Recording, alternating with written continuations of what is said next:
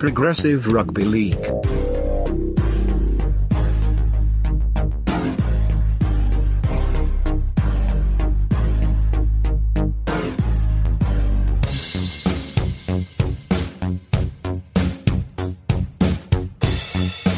G'day, Jono Duncan.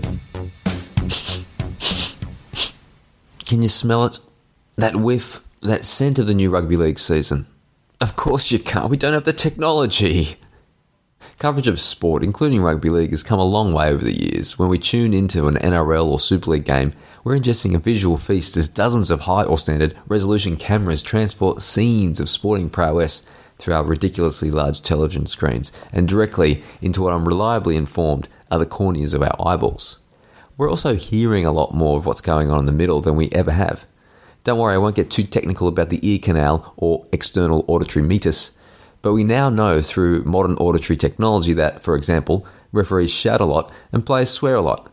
No surprises, but it's good to have it confirmed. But what about the senses our idiot box, great film and soundtrack incidentally, can't help us with? When we're watching our favourite players do their thing, we're seeing pretty close to what they're seeing. We're hearing pretty close to what they're hearing. But what are they smelling as they make their final preparations in the dressing room or wrestling for body position in the ruck or packing into a scrum? And what does it feel like to have the ball jolted out of your grasp by a rib rattler or to be knocked into wooziness by a shot that, let's be generous, may have bounced up off the ball? Well, I clearly can't answer these questions, but I sure as hell can ask them. And I intend to ask them to someone who, as a genuine engine room player, would have experienced all the feels Rugby League can throw at a person, and presumably would have smelt it all too through his stoic career at the Canberra Raiders. It is a great pleasure to welcome Raiders legend, social and community servant, former ACT Australian of the Year, all-round nice guy and sensory specialist Alan Tongue to the Progressive Rugby League podcast. Alan, hello. Hey, Jono, thanks for having me. I thought you might have been having a stab at me with my broken nose talking about all this smell. No, thanks for having me on. So good to have you along. Thanks so much for taking the time. Alan, you've generously agreed to help we, consumers of Rugby League, better understand the sensations Rugby League players experience on game day, the stuff that we can't penetrate through a TV set. Perhaps we can start with the smells of Rugby League, the smells of Rugby League. As someone who knows the Rugby League playing experience better than most, but also as someone who now understands the Rugby League TV viewing experience just like the rest of us, is there a certain smell, or stench if you will, that comes to mind when you think Rugby League that perhaps the TV viewer wouldn't consider when we're in the slouch couch position? Is there a smell and or a scenario that comes to mind? Yeah, I think, when I think about that question, it takes me back to my childhood. Even in that dressing room smell, it's something that is almost ingrained in you from a young kid, whether it is, some of that deep heat, danker rub, that smell. It's the tape, the strapping tape, the smell of that coming out of the box. And, the Gatorade that's going around and different things like that. It's got this own unique, it does. It's got this unique experience. The dressing room experience is something that, very rarely, other than that inner sanctum, really get to experience. And it certainly has got its own, it's almost got its own ecosystem. It's smell, it's sensories that goes on and around it. So, to me, it's got that smell that sort of stimulates that excitement in you as well. If I can say it like that. Yeah, totally understand. Can you take us into a Rugby League dressing room just before a big game? What is the overriding scent as the coach is giving his final words and the nerves are building at that point? What are you smelling?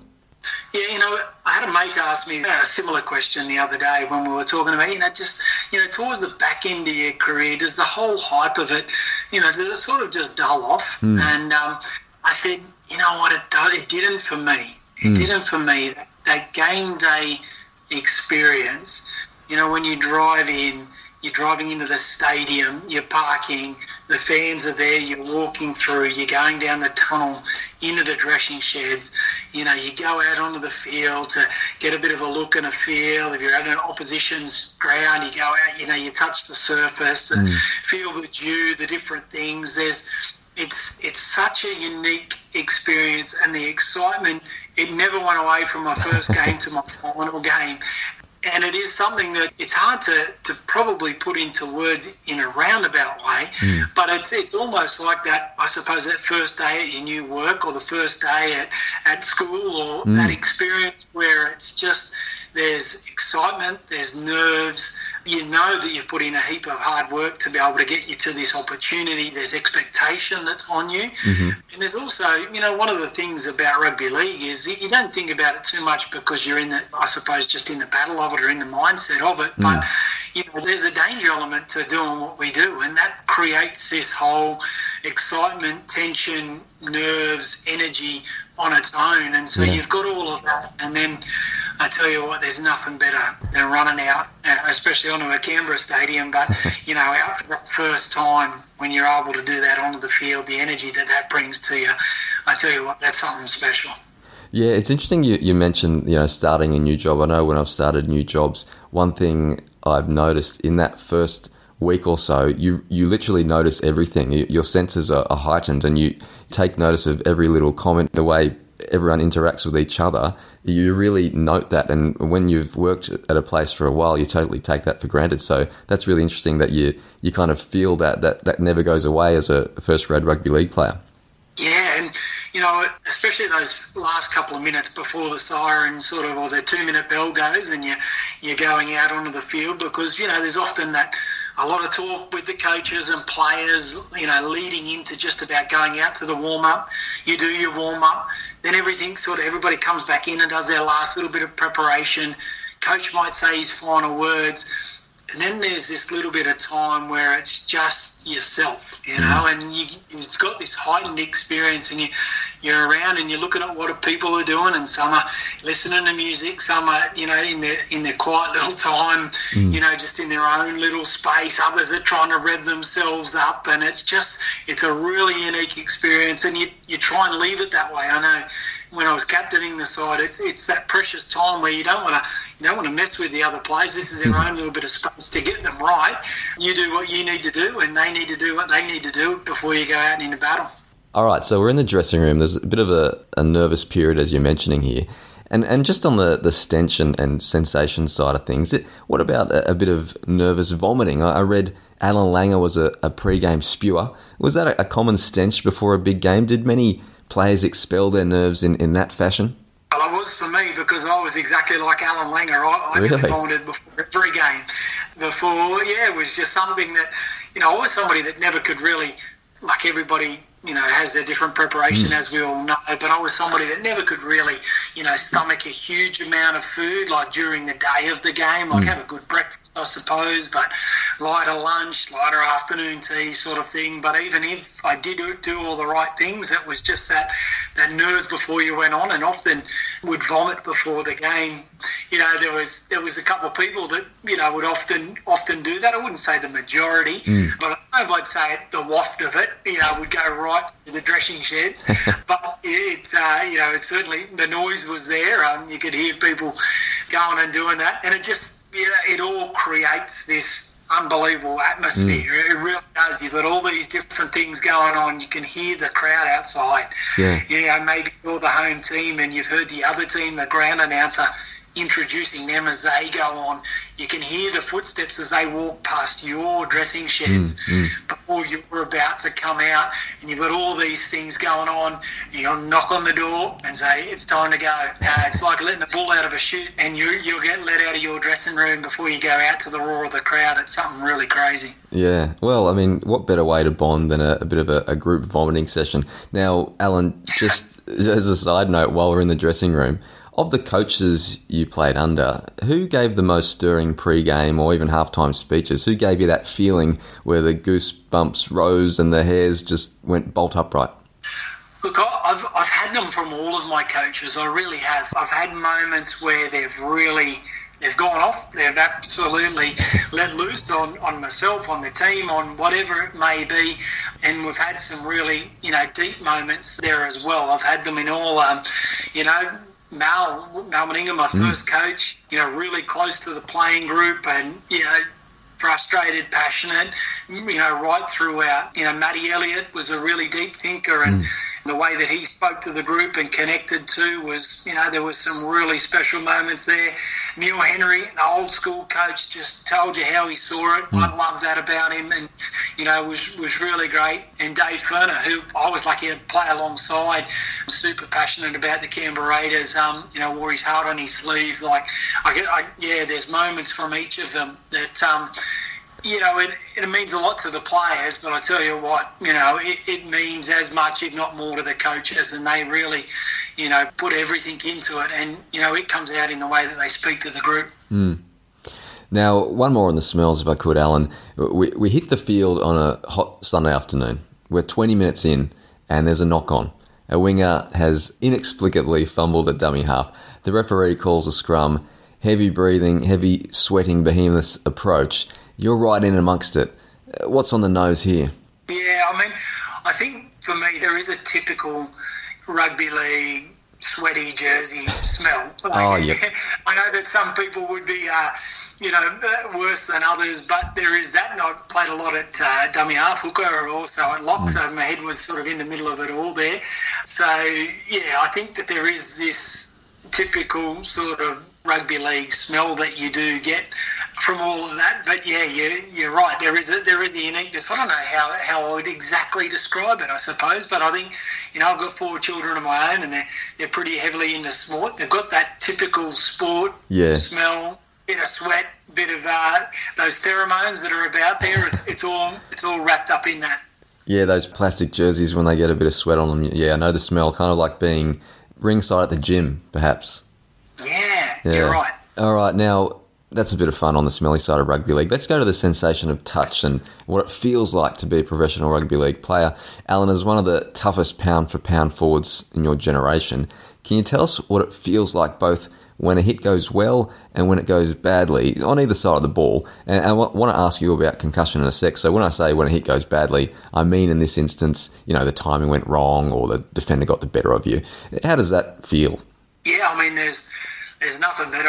Especially when, you're tackling defensively, when something goes right like that, hours and hours are placed into, all the technique work that you do. But, for me, I needed to be a player that needed to generate power through almost accelerating into the tackle because I wasn't a big body. Those last 3 or 4 steps into contact were really, really important to me.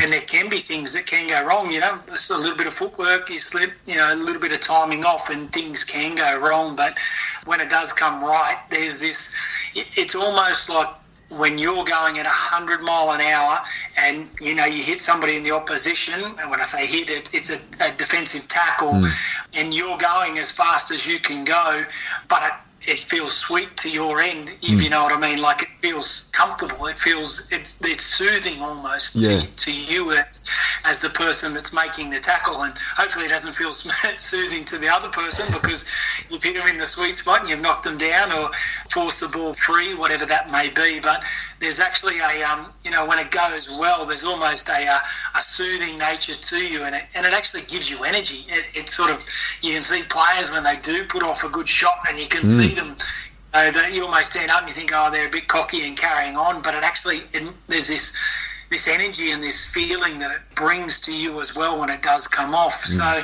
that is one thing, and when it doesn't, you feel it. You feel it in your joints, when something doesn't come off right there, when it hasn't.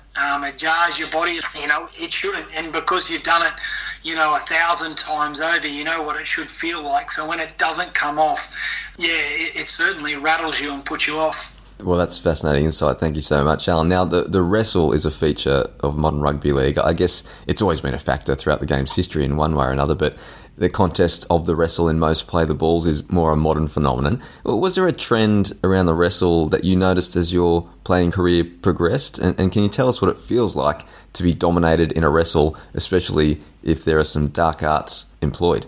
Yeah, it really started to come in sort of through my era, and I think, the Melbourne Storm in particular, and we can't blame everything on them, obviously, but, they were so good at it. They were just, just phenomenal at the way that they could control and slow the game down to their speed. And so, once that started to take off, everybody jumped on board and followed suit. So it certainly was something that, probably in the first couple of years, we were doing more focusing on that contact and, that initial contact that you do, and then wrapping up the footy afterwards. And, we're still hitting and driving. It wasn't this focus a bit more now of, the initial contact, but it's almost like a hit and hold.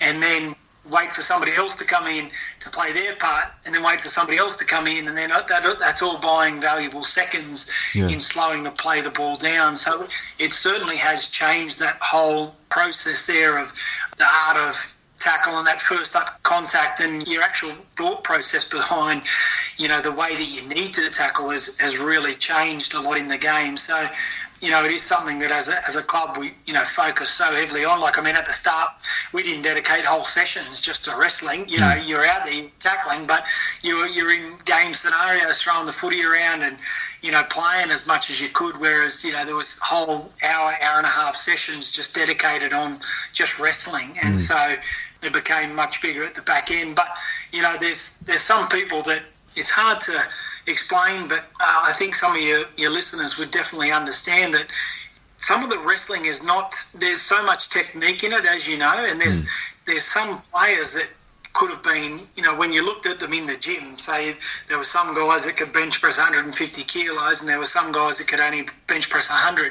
The 150 kilo bench press player didn't mean he was the strongest wrestler. Right. And you often see that some players, they just had this knack, or they had, really great core strength or hip strength, and they were able to, to use that. There was guys that, they couldn't lift anything in the gym, but they'd wrestle you like a rag doll. They'd throw you around like you were a feather. Just amazing. And so you'd have that in some of your playing groups, and I tell you, it's with some of the guys, it's frightening. Like, they grab you and they put you in positions, especially me being a smaller guy. Like, I tell you, you were just, at the end of the day, they could do whatever they wanted to do with you. Yeah, and interesting talking about how, the approach to the wrestle developed during your playing career. You were talking before about how much pleasure you got out of a good hit where you sort of sped up those last few steps and just really accelerated into the collision, and if you got the timing right, it felt so good. Did that affect the enjoyment of the game for you? This new technique of it eventually became sort of a bit more hit and hold. Did that affect the enjoyment side of things? Look, I think I was never somebody who loved the wrestling sessions, so to speak, like just going down there. My love was playing footy. Like, I loved getting out there and having game scenarios, being tactical with the way that you'd play and set up and attack a team defensively, rip in and whatnot. But when we went to that period of just going down and doing jiu-jitsu and just basically taken on a whole new sport and then trying to apply it a little bit to rugby league, but you basically became, a wrestler there. It did take away part of the enjoyment for me, but I did know that it was part of the process too, and I still got to play footy on a weekend, and you had to have that mindset to be able to do what you needed to do. But I must admit, it did take away some of that enjoyment that I had in the first place of rugby league, but I knew it was part and parcel of what we needed to do. Yeah. Okay, well, Alan, let's now talk about the sensation of concussion. You really were in amongst the tough stuff pretty much all game, every game, and being of smaller stature, you were always somewhat vulnerable to copping a high one every now and then. I'd suggest most listeners have not experienced severe or even mild concussion, so can you give us a clue as what are you feeling when that all goes down? Yeah, I've had it probably from a couple of different angles of sort of having that high shot placed on me, or, having a tackle where, it has gone slightly wrong, where you've gone, in to make a tackle and you've collected a hip or whatnot. And it's almost that feeling of, it's almost like a numbness, like you've been stunned, and then there's that moment of confusion on the other side of it. And sometimes you can't remember, that moment before or just afterwards. There's that delay that happens, but you're groggy, you're waking up the other side of it. And, I've been fortunate, touch wood, that I probably, can only, looking back, have had 3 bad concussions that I sort of look back on and go, you know what, with all of the research and everything that is going on, they were three pretty bad concussions that I had. I'm really, pleased that, in each one of those situations, the doctors, the training staff, everything was done in the right manner. Like I wasn't put back on the field to go again and whatnot.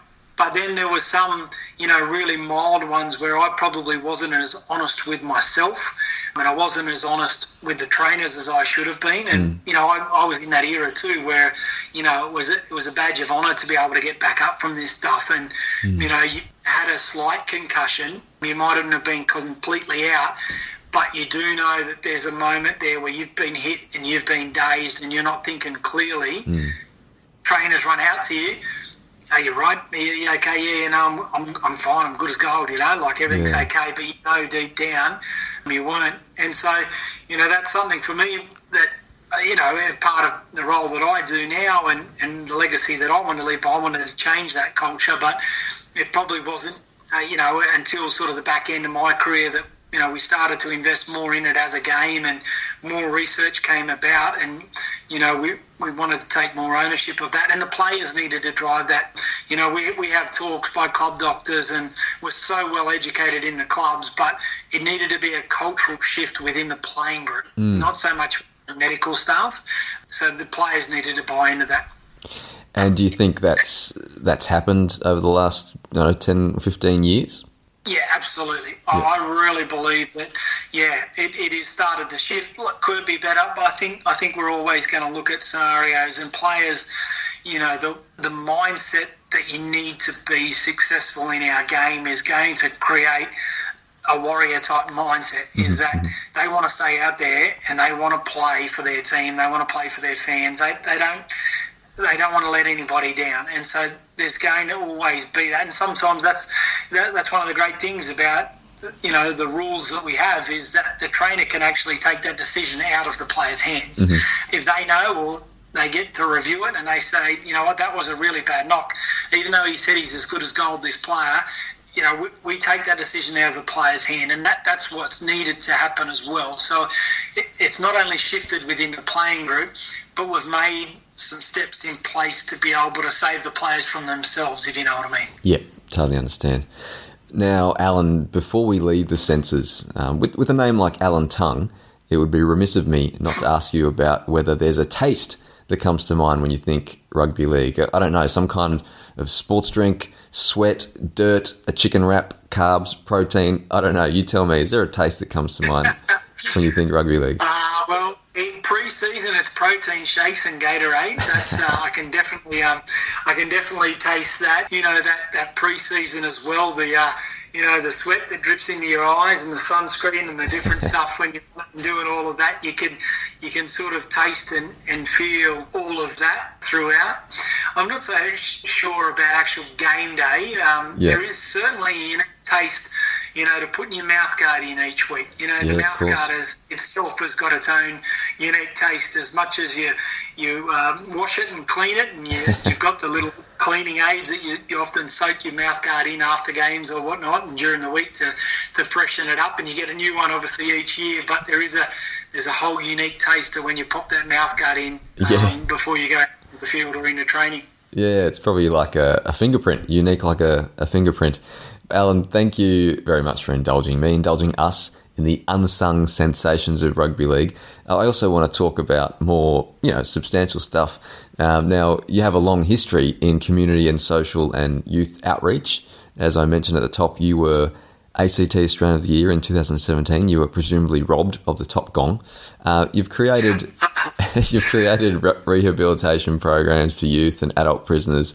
You've created programs to equip vulnerable youth with life skills. You've worked to teach our youth about building healthy and respectful relationships to tackle domestic violence, and you're now Community Innovation Programs Manager at the NRL. This is important work and really hard work if you want to do it right and make a real difference. How do you reflect on what the central driving force has been for you that has led you down this path of community education and community service? I mean, it takes me back to my childhood, first and foremost. I grew up in a small little rural community and, Mum and Dad, really tough country, hard-working people, not having much growing up myself, and rugby league giving me the opportunity to live out my childhood dream. But, community was always a really, really important part of my upbringing, my childhood. I remember as a young kid often, we'd drop everything to go and help a neighbour that was in need. If there was a fire on a neighbourhood property or whatever it was, my dad was captain of the rural fire brigade. We'd drop everything, doesn't matter what it was, to go and help others. Fires, floods, droughts, hardships, those sort of things. So I think that was ingrained in me from a young age. My faith is really important to me. I grew up in a Christian home, and loving others is the most important thing in what we do. And so I've always had that ingrained in me from a young age, and then being able to live out a childhood dream and go and play in the NRL. I've always I never wanted to miss the opportunity to be able to give back, whether it was to my community that helped me through my childhood and gave me that opportunity to get to the Canberra Raiders, whether it was when I was down in Canberra, the people that supported us. But I started to, think of, how privileged I was when, you get to see so many stories of others that have gone without. And so I really didn't know what I exactly was going to do when I finished playing footy. I always thought I might get back into coaching, and I actually love strength and conditioning. Out of all of the coaching side of things, I love the actual training aspect of it. And when I retired, I actually wanted to get a little bit of distance between myself and the playing group. The club actually offered me a role in coaching. Right. And I really thought hard about it because it was a career path that I really wanted to get into. But I wanted to get some experiences away from footy because I'd known that the greatest coaches that I'd had throughout my time, or the moments that the coaches had connected the best with the group, yes, they had great footy knowledge about them, but they could connect with them as people more than just a footballer. And I thought that was such an important skill, and I wanted to get those skills. If I wanted to be a great coach, I needed to get other skills just in the knowledge of how to play the game. And so I said to myself, I'll take 12 months, maybe 2 years, but I thought 12 months before I come back and maybe rejoin the club, maybe a little bit of water under the bridge between myself and the playing group. I wouldn't go from a teammate to a coach straight away. I'd let a bit of that. And I volunteered in a juvenile justice centre, and I knew that that's where I needed to be. And then out of that, doors opened and opportunities came, and I kept saying yes to different little things. People would give a request, and I'd just keep saying yes to anything and everything. And then my heart and vision sort of turned from, being in elite sports and coaching to try and be a coach, I suppose, just to people with sort of more vulnerable needs. Well, that's really interesting. And Alan, just on your faith, I guess the Rugby League playing cohort is interesting in that, as the trend for society as a whole in Australia is clearly and fairly quickly moving away from organised religion, you could argue the Rugby League playing cohort is probably moving the other way, and that's probably due to the Pacific influence on Rugby League. But is that something that you noticed through your career, and did that give you some comfort as a practising Christian? Yeah, I mean, it was probably throughout my time, probably at the Raiders at the time, we didn't have as big a Pacific influence early on in my days, and I probably was a bit of a lone duck, I suppose, in regards to practising my faith, which is okay because, there were some challenging times, but I think, through all of what I've learned in my life is through the challenges and through those periods of toughness, growth's always on the other side. And so I think it's actually made me, a better person and a stronger Christian by going through that. But it is a wonderful thing that I see in our club, in our clubs everywhere, I shouldn't say just at the Raiders, but in all clubs, is that the Pacific influence, and that has been so openly welcomed, all faiths and religions, races, cultures. We're so multicultural now, and it is so well embraced. It is something that was once probably looked at in a different lens, whereas now it's actually viewed as a real strength, and people love getting to know others and their stories. And I'm really blessed to be able to work in the Pacific and get to know people and know more about people, whether it be their faith or their cultures in Papua New Guinea, Fiji, Tonga, Samoa. So it's been a real, great to be able to do that and to see those guys now and even, non-Pacific Islanders to be able to be comfortable in practicing their faith is something that has been really wonderful to see. Yeah. Now, Alan, on your community work, what makes a good community outreach officer, if that's the right term? What skills do you need to have and what traits are maybe not suited to such roles? Yeah, it's one of I often see, like, if you look at a lot of the work that I see in, like, whether you're school LSAs, they call them, like learning support assistants, or in our juvenile justice centres, a lot of where I go, and even in adult prison, different things, a lot of the people that work in there are actually sporting people. They've got a sporting background, right, and they make really good workers. They make really good social workers, because I think having that footy mindset is really great. And what I mean by that is that, like in a footy team, you've got, different personalities, and you've got to be able to relate to those personalities. You've got to judge body language pretty quick. You've got to do that with your opposition, with your teammates. And you need that in those situations in social work. You've got to sum up the situation pretty quick. You can't, tar everybody with the same brush. You've got to be really open to, making sure that you let everybody share their story and play to their strengths. Mm-hmm. And you've got to find a way to be able to complement them. And in rugby league, that's what you've got to do. You can't win the game on your own. You've got to find a way to, work with your teammates and those around you to get the best out of yourself, but also the best out of them. And I think that's the same mindset that you need in the community work. You need to see the need. You need to be passionate about the need. But you actually need to humble yourself and bring yourself down to be able to go, right, what do I need to do for them? Not what can I do for myself, as what can I do for them as an individual, as a team, as a community, as a town, whatever it is that you need to do, and then get your hands dirty. Yeah. And it also sounds like the ability, and it's probably harder than it sounds, the ability not to judge people. That's a tough one, because I know I'm guilty of being really quickly judgmental sometimes. I imagine that's a trait that you need to be quite good at as well. Yeah, you're absolutely right. And I know that it's one of the, I started in juvenile justice. I had the same conversation there. I was pretty nervous when I started in the adult system, working with detainees there. But it was one of the first things that I mentioned going into both. I don't want to know about what anybody's done. I don't want anybody to tell me, because that starts to create a mindset, doesn't it? And I just want to treat everybody. I'm here to help. I'm not here to try and give all the answers, which I don't know. I'm just going to help as best I can, whatever situation you're in. And so I think that's really important, like you mentioned there, is not to be judgmental, because we live in a society where everybody's allowed to have an opinion, and everybody can, and they've got a platform to be able to do it. And hide behind a computer screen or a phone or whatever that may be. But it's a really great trait to be able to just sort of sit back, and I'm guilty of it too, don't worry. I do it, but I continue to remind myself that, I'm not here to judge, I'm here to help. Yep. And do you have a highlight from your post-footy career where you've thought, yes, this is why I went down this path? I've had a few of those. I've had a few little, wins with individuals that I've worked with in systems, with footy clubs, even with the work with the NRL, some things that have changed, in regards to violence against women, and some policy changes and different things that have gone on. But one of the greatest workshops that I actually been a part of was actually in the Torres Strait Islands. And I was up there, and, not much was probably going right, as in we didn't have, technology wasn't working real good, and different things. We didn't have great facilities.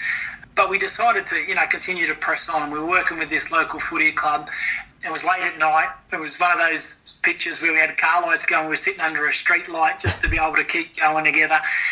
And we did the workshop, and you might know that, Jono, but all of the workshops that I do, the majority of the workshop is actually done with a footy in hand. Right. I share all of the messages through Rugby League. So, only half the time is spent, actually, whether you're in front of a PowerPoint or doing activities or giving out information. I actually bring the message to life through footy and the messages that I believe we can bring out there. And we're working with the footy club, and we'd finished our little footy session and we're sitting under the lights. But we're having a really open and honest chat with these men. There was one woman within the group as well, talking about what we wanted the culture to be in the community going forward and who was responsible for it, but how we could go about achieving this.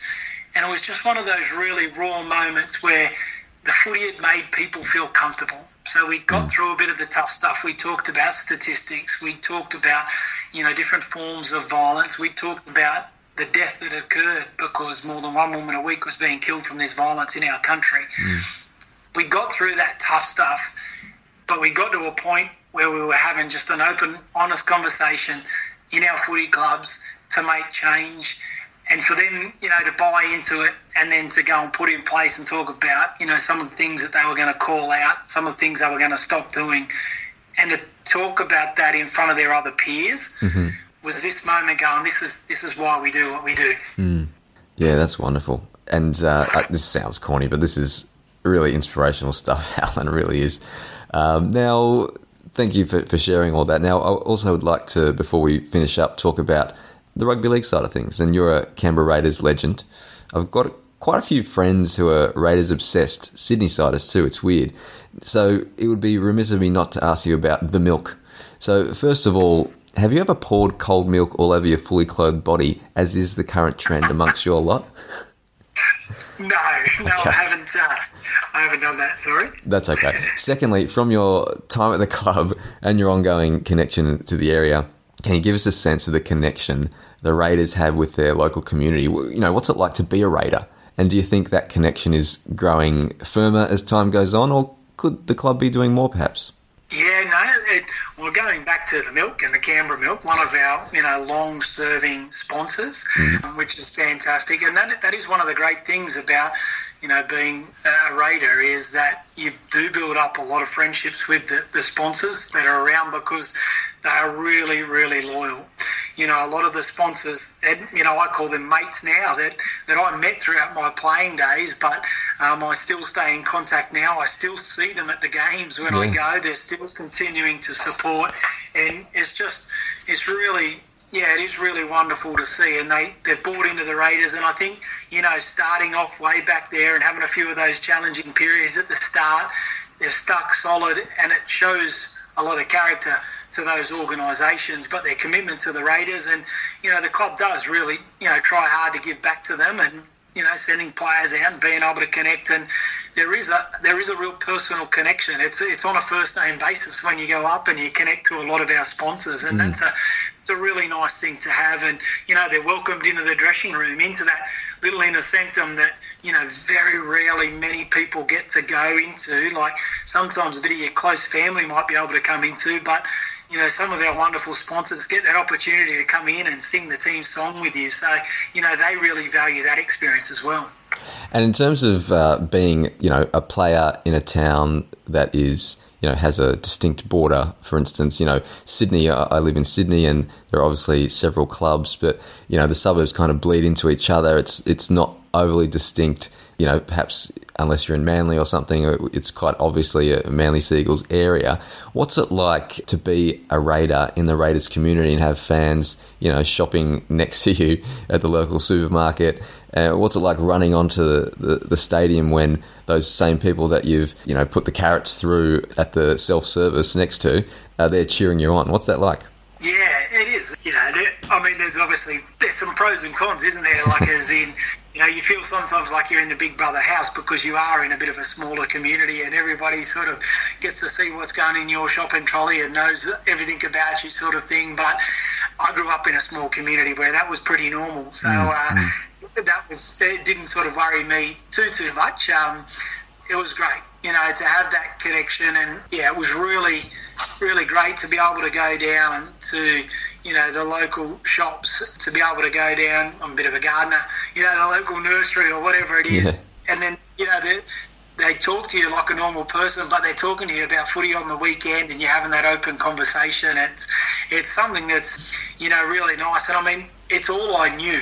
And so I find it hard to, compare it to anything else, like some players that probably don't get to have that connection. But it really made it really made my decision actually to come to the Canberra Raiders the right one, because I had a choice. I was going to either go to the Broncos or to the Canberra Raiders. Right. And Dad and Mum, and we both went and had a look around at both setups right at the back end, and actually been on scholarship with the Broncos for 3 years. So I was pretty set on going to the Brisbane Broncos.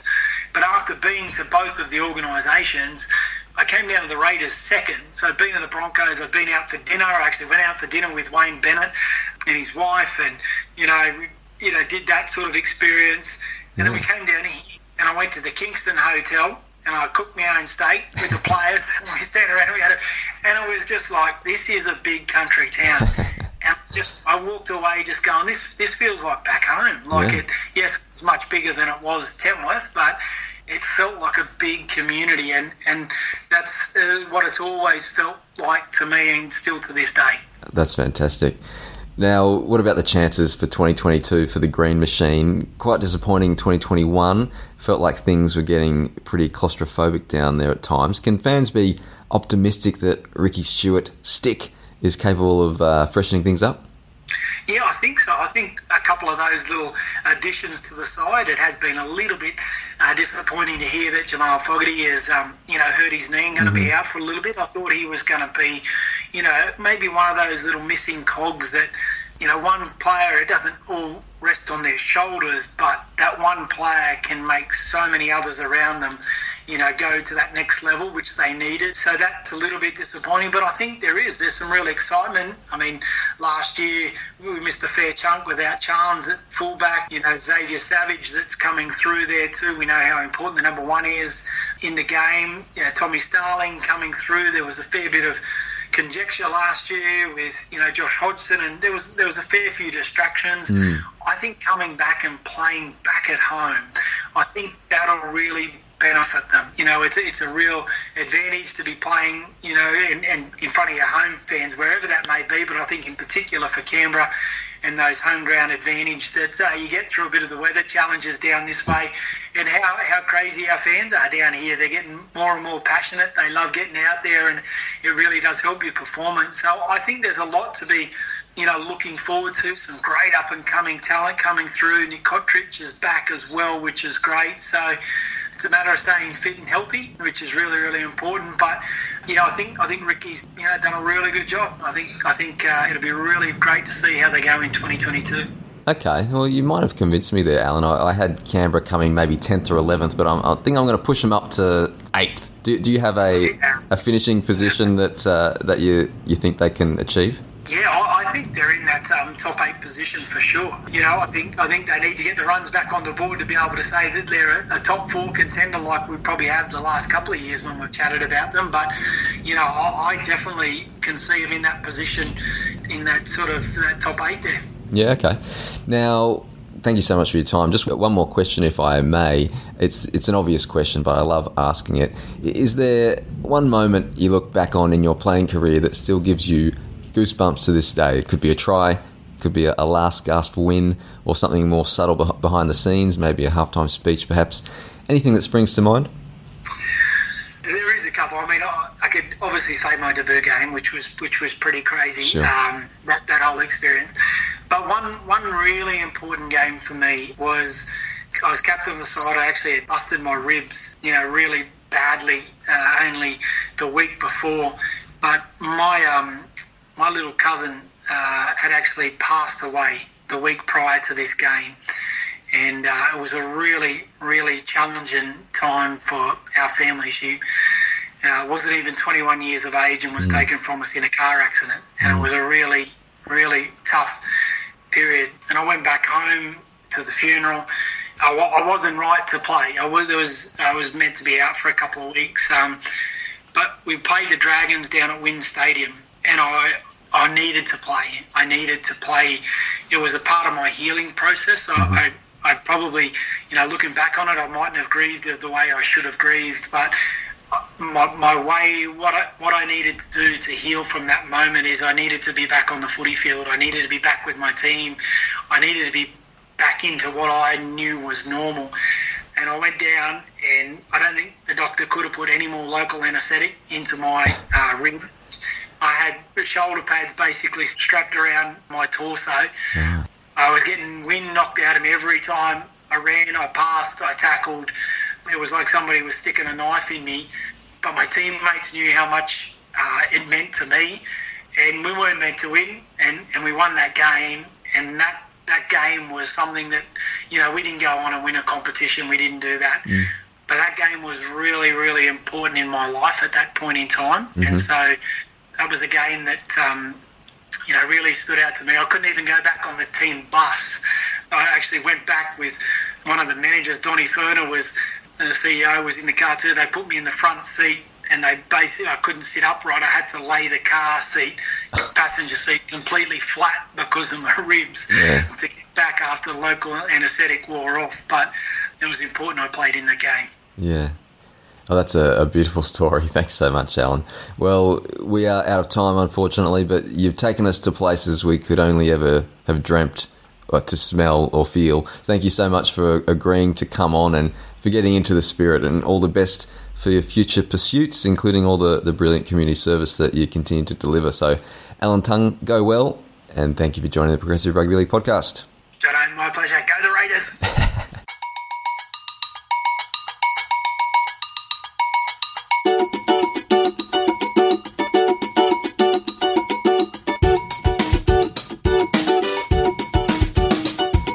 Progressive Rugby League. Alan Tongue, ladies and gents. What a great guy. Alrighty, thanks again, folks, for lending me your ears until we next meet. Smell on the roses. Rugby League hobby, and see ya.